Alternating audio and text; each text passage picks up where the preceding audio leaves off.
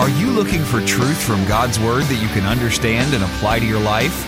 You'll find it today on Make It Clear with Dr. Stan Ponz, Bible teacher and president of Florida Bible College in beautiful Orlando. Listen now as Stan makes it clear.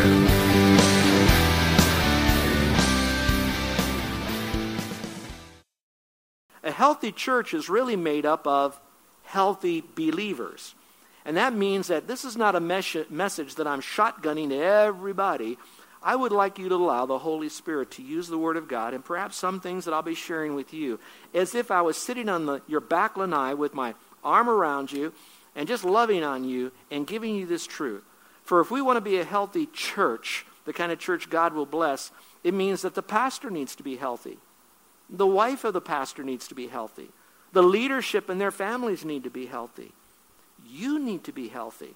And if you're not healthy, and the person next to you isn't spiritually healthy, then that will mean that our church is not as healthy as it could be. So really, church health begins with our own personal spiritual health. So while you're hearing this as a general statement for the church, let's just say, you know what, this message is for me. I'm going to take care of myself. So maybe when I become spiritually healthy, God might use me to help someone else to become spiritually healthy. And by the end of the week, the end of the month, the end of the season, we will have a healthy church. But remember, once we think we've arrived, we've really fallen back because we're always in a state of taking care of ourselves. All right, with that in mind, let me give you some observations that I have from this passage. And I'm going to read verses 3 through verse 8, and then we'll show you 3 of them. All right? Follow along with me very carefully as I read it to you. Paul then goes on to say, "For through the grace given to me, I say to everyone among you, not to think more highly of himself than he ought to think, but to think so as to have sound judgment, as God has allowed it to each a measure of faith. For just as we have many members in one body, and all the members do not have the same function, so we, who are many, are one body in Christ, and individually members one of another. Since we have gifts that differ according to the grace given to us, each of us is to exercise them accordingly." How is that? If prophecy, according to the proportion of his faith. If service, in his serving. Or he who teaches, in his teaching. Or he who exhorts, in his exhortation. And he who gives with liberality. He who leads with diligence. And he who shows mercy with cheerfulness. Well, let's see if you can pick out the same 3 observations that I made from this wonderful passage of Scripture, maybe beginning to identify the anatomy of a healthy church. Number 1 is a realistic evaluation. That before we enter into all of this, we have to pause and look at ourselves before the Lord. So we consecrate ourselves to the Lord in verse 1 and 2, but now we're going to really look at ourselves and how we stand before the Lord. We might say, we're going to take our temperature, we're going to take our blood pressure, we're going to look at ourselves. We want to have a realistic evaluation. Let's go back to verse 3 alone and see what it says here. It says, For through the grace given to me, I say to everyone among you, not to think more highly of himself than he ought to think. Now, when I read that phrase, the grace given to me, I now speak to you. It reminds me a lot of the passage where it says the law came by Moses, but grace and truth came by Jesus Christ. So it really tells me that the Apostle Paul is basically Spirit-filled because he says, the grace that God gives to me, I want to graciously tell you these truths. And now he opens up. This is a very important truth, and I'm going to do it as kindly as I can.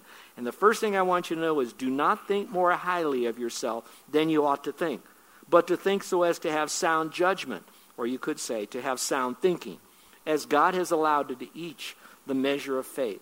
Now, what's interesting, if you have your Bible here, you might want to circle 4 words because you're going to see the word think mentioned 4 times. And if you're following in the Greek, while it comes in the original language, it kind of like is a beautiful bouquet of getting us to understand how thinking is so important to who we are.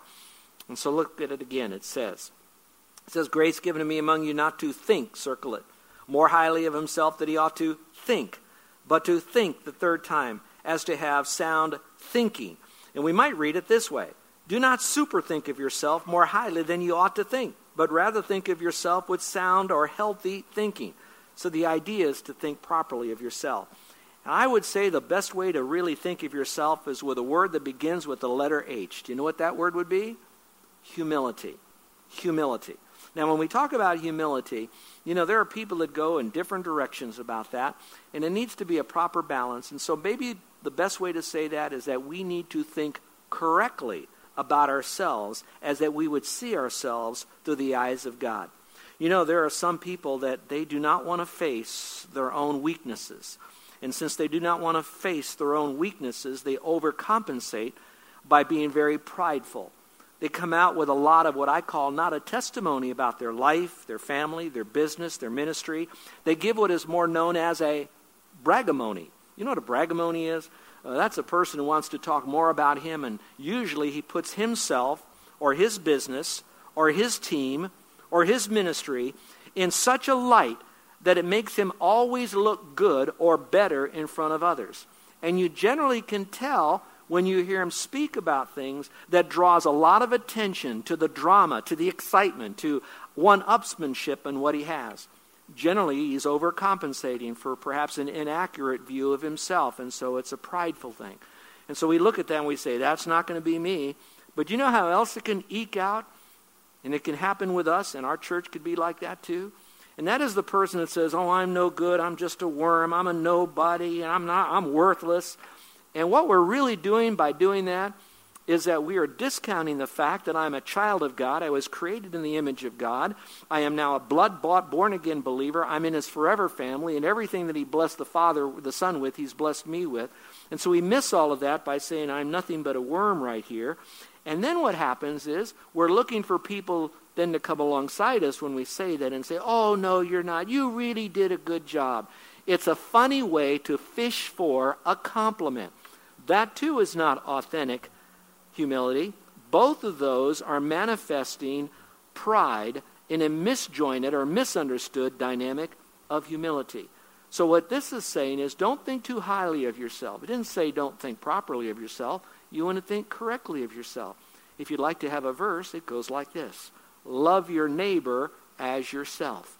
So if you love your neighbor as yourself, then you're going to love your neighbor correctly because you'll see yourself correctly. Humility is something that builds bridges. But I find that when people are prideful, it builds walls. Scripture says that only by pride comes contention. See, here's a very probing question. Don't have anybody specific in mind, but take your temperature.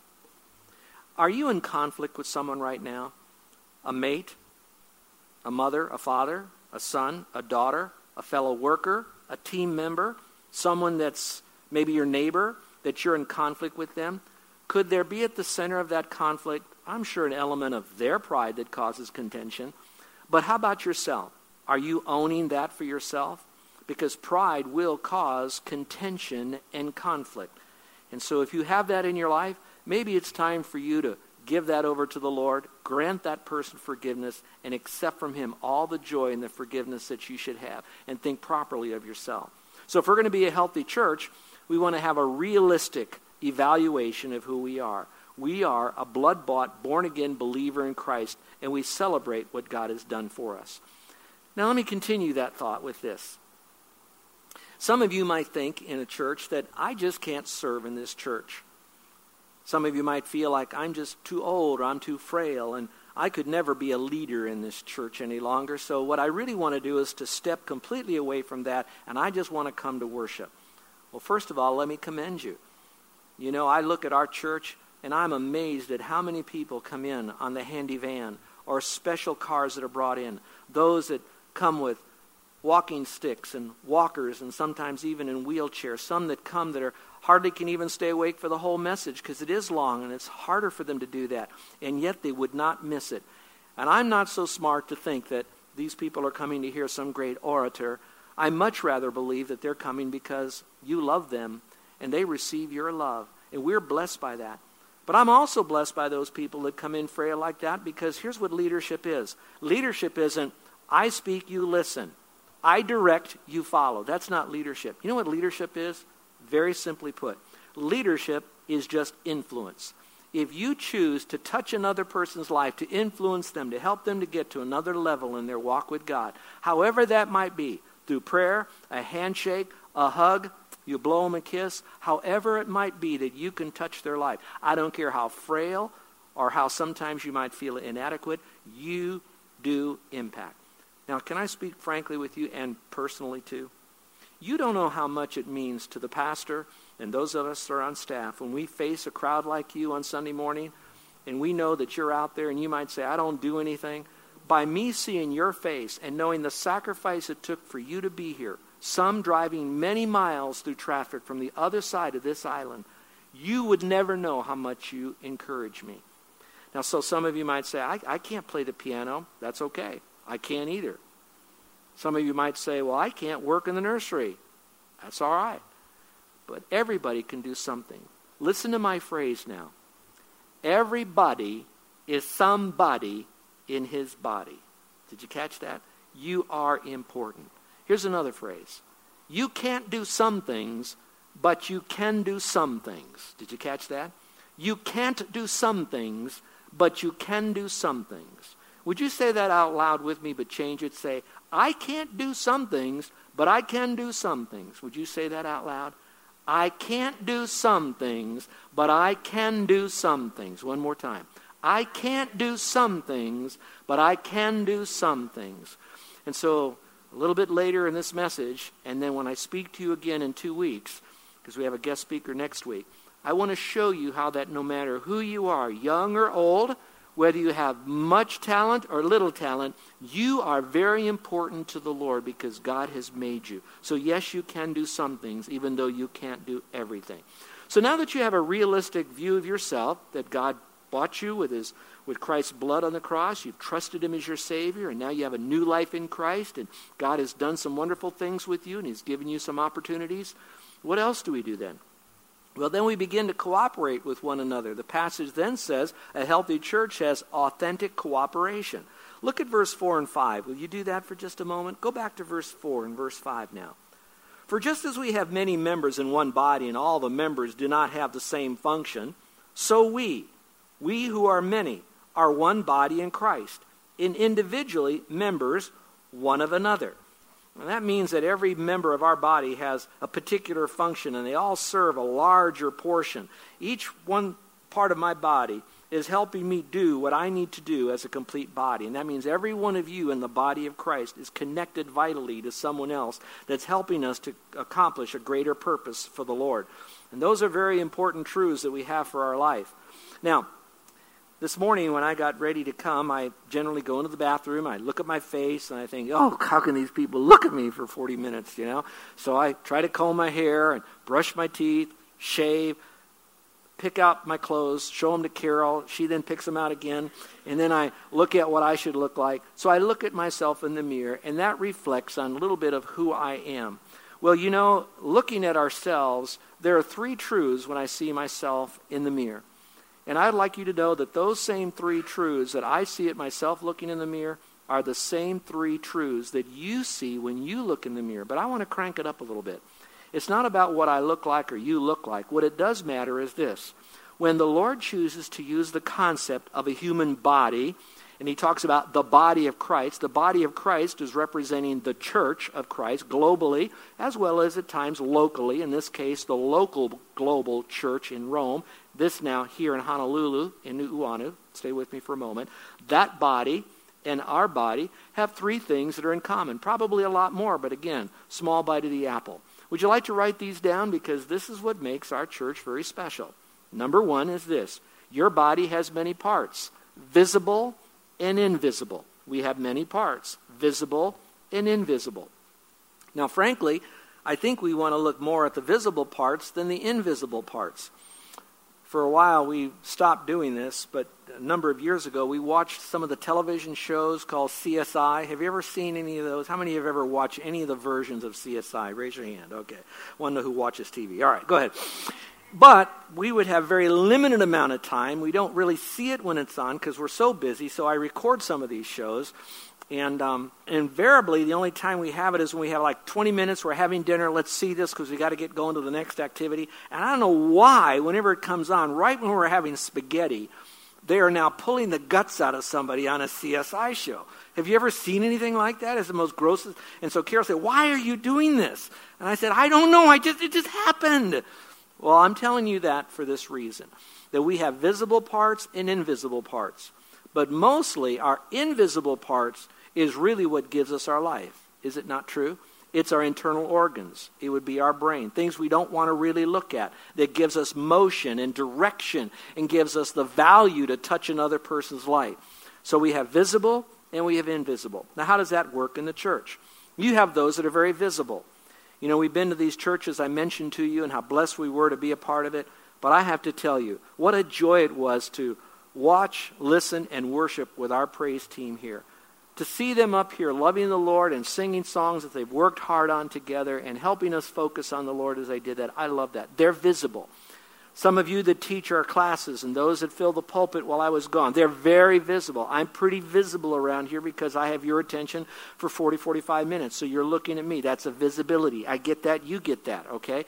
But then there are those that are more invisible in our church. How many of you have been to our nursery? I mean, really been to our nursery. I bet some of you that don't have children hardly even know where it's at, if you even know where it's at. And do you know who works in our nursery? Now, they don't wear big signs that says, I'm a nursery worker. Come look at the vomit on my shoulder. No, it doesn't say that. They're in there. They're serving. When you go to the restrooms here and you pull down a piece of paper out of the little receptacle there, when you do that, someone had to put that in there. I didn't do it. You didn't do it. But there are people that are invisible. Now, I'm not talking about many hoonies here on the island. I'm talking about the person that could be within an 18-inch stretch from you right now.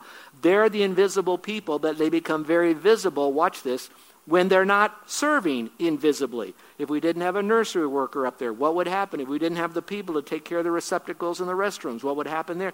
And the list could go on. So invisible people are just as valuable as the visible people because we are all working together. Which brings us to the second thing that we see when we look in the mirror. And that is that every part is important.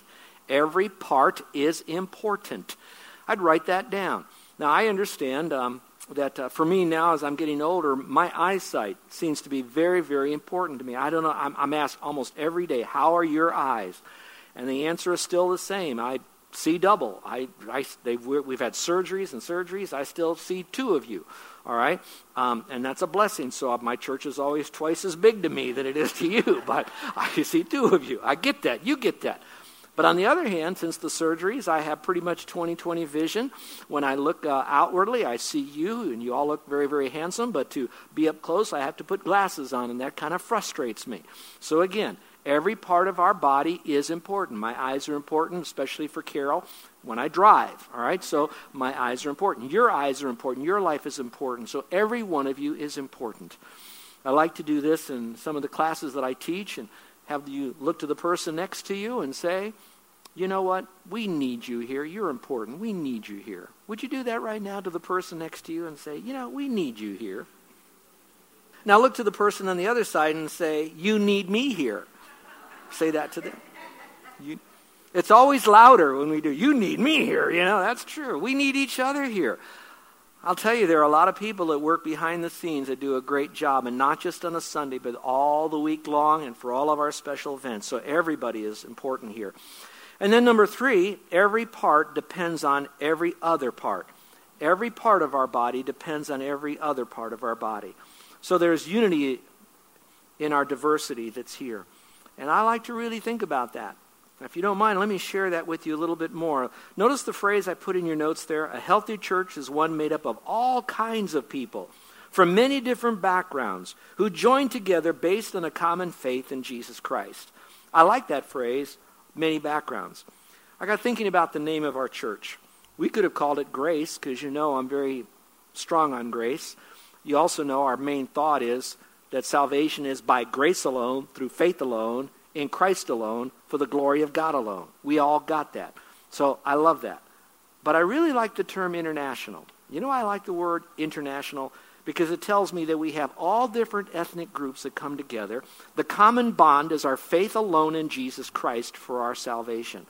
And when we have all of that, it doesn't matter whether you're Chinese, Korean, I shouldn't have started now, should I?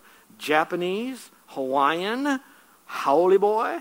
It doesn't really matter what our background, and what does matter is, watch this, we were each, catch this, divinely designed by God on his drawing board before we were ever placed in our mother's womb, that gave us our DNA, that gave us all of our backgrounds as far as our ethnicity. Now we move from that into the different cultural upbringings that you've had. Whether you're a local person, that you grew up with a family that worked on the plantation, or whether you worked on the docks here unloading ships, or whether you worked downtown or in the educational system or whatever it might have been, whatever that is, that brought you into this.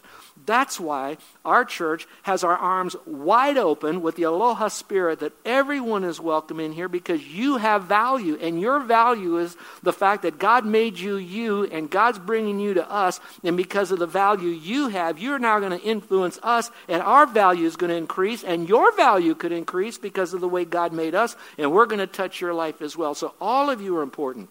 That's why we don't celebrate one particular ethnic group Sunday here. We are just God's children with all of that background. One writer did it in a very special way that I really liked. Listen to this. He says, those of you that know Christ, you have a spiritual gift, and that's your, we'll call it supernatural motivation. Each one of you have a passion or a heart for certain things. There's things that really get you excited. Some of it is Child Evangelism Fellowship. Others it's Awana. Some of you really like the emu pit. I haven't figured that out yet, but you really like the emu pit out there. So you, whatever that is, you have that passion. And all of that makes this church this kaleidoscope of surround sound stereo that makes us usable and more effective for the Lord. But in addition to that, there's those of you that have abilities. Some of you have ability in medicine, some in education, some in accounting or financing, some in the legal realm. Some of you are working in all different facets. You have abilities that God has given to you, opportunities to gain those abilities. And then you got personalities. Some of you are outgoing, some of you are quiet, some of you are tasks, some of you are involved with people. You have different personalities. And all of that fits together that makes us strong in one big family. That's the anatomy of a healthy church. If we then use those experiences, personalities, abilities, passions, and heart and gifts to then serve one another together. And I believe we have a church like that. And I believe as we continue to own that for ourselves, to accept the way God made us, to see ourselves correctly, then to learn to associate with others in authentic cooperation to help them to grow as well, then we will be a healthy church. We will be a brighter lighthouse with the storms of life that are impacting the people we work with and the people in our neighborhoods with whom we live with. Well, now we move to the third one, because the bigger question now is, okay, I get that, to look right at myself through the eyes of God. I do realize I got to touch other people, but how do I do that? How do I cooperate with them? So we're going to talk about specific participation. Specific participation. And he does this by speaking to what is often referred to as spiritual gifts. This portion gives 7 gifts. I'm not going to read those verses to you since we've already done that. I'll comment on them in just a moment. But I want to spend this week and the next time we get together, and I want to talk a little bit more about spiritual gifts, because that is probably one of the heartbeats of a healthy church, is to know what our gift is, discover it, then we need to develop it. I know it's a gift, we got it all, but then we have to learn how to use it, so we have to develop it. But it's more than just, I know what I got, and I'm having fun developing it. Now we need to demonstrate that gift by touching other lives. And I want to speak more to that, and I've got a wonderful message I'm so excited about sharing with you, and that'll be in 2 weeks. And then I'm going to do a 3-hour seminar on Sunday afternoon called Discover Your Divine Design. And I'm going to bring both personality and spiritual gifting together and help you to discover that. But let me get back into this. When you see the word gifts there, actually the word gifts comes from a similar word of the word grace, and some even would say the word joy. So grace and gifts and joy sounds like Christmas, doesn't it? Grace is getting a gift you don't deserve. Then you have the gift, and then when you open it up, you get so joyful about the gift that you got. Well, God says when you trust Christ to save you, you not only got the Holy Spirit, you also received a spiritual gift. And that's a very important gift. Now, there are certain gifts in Scripture. You have a gift list that's found here in Romans chapter 12. Listen carefully. It is often referred to as the motivational gifts. This gift list is probably your foundational gift list, but it is not singularly the only gift list, nor are these the only gifts that are out there. These are 7 gifts that Paul was inspired by the Holy Spirit to share with the Romans. It's recorded to us today, for us today, so that we could learn them. But I want you to know the other gift lists are found in Ephesians chapter 4, 1 Corinthians chapter 12, 1 Corinthians chapter 14, and then again in 1 Peter chapter 3. So you're going to find multiple gifts, but if I could reduce all the gifts into three categories, they would be these three categories. Number one, you're going to have what we call the spoken gifts. These are the gifts like teaching and preaching, maybe leadership. You're listening to Make It Clear with the teaching of Dr. Stan Ponz, founder of Make It Clear Ministries and president of Florida Bible College in beautiful Orlando, Florida.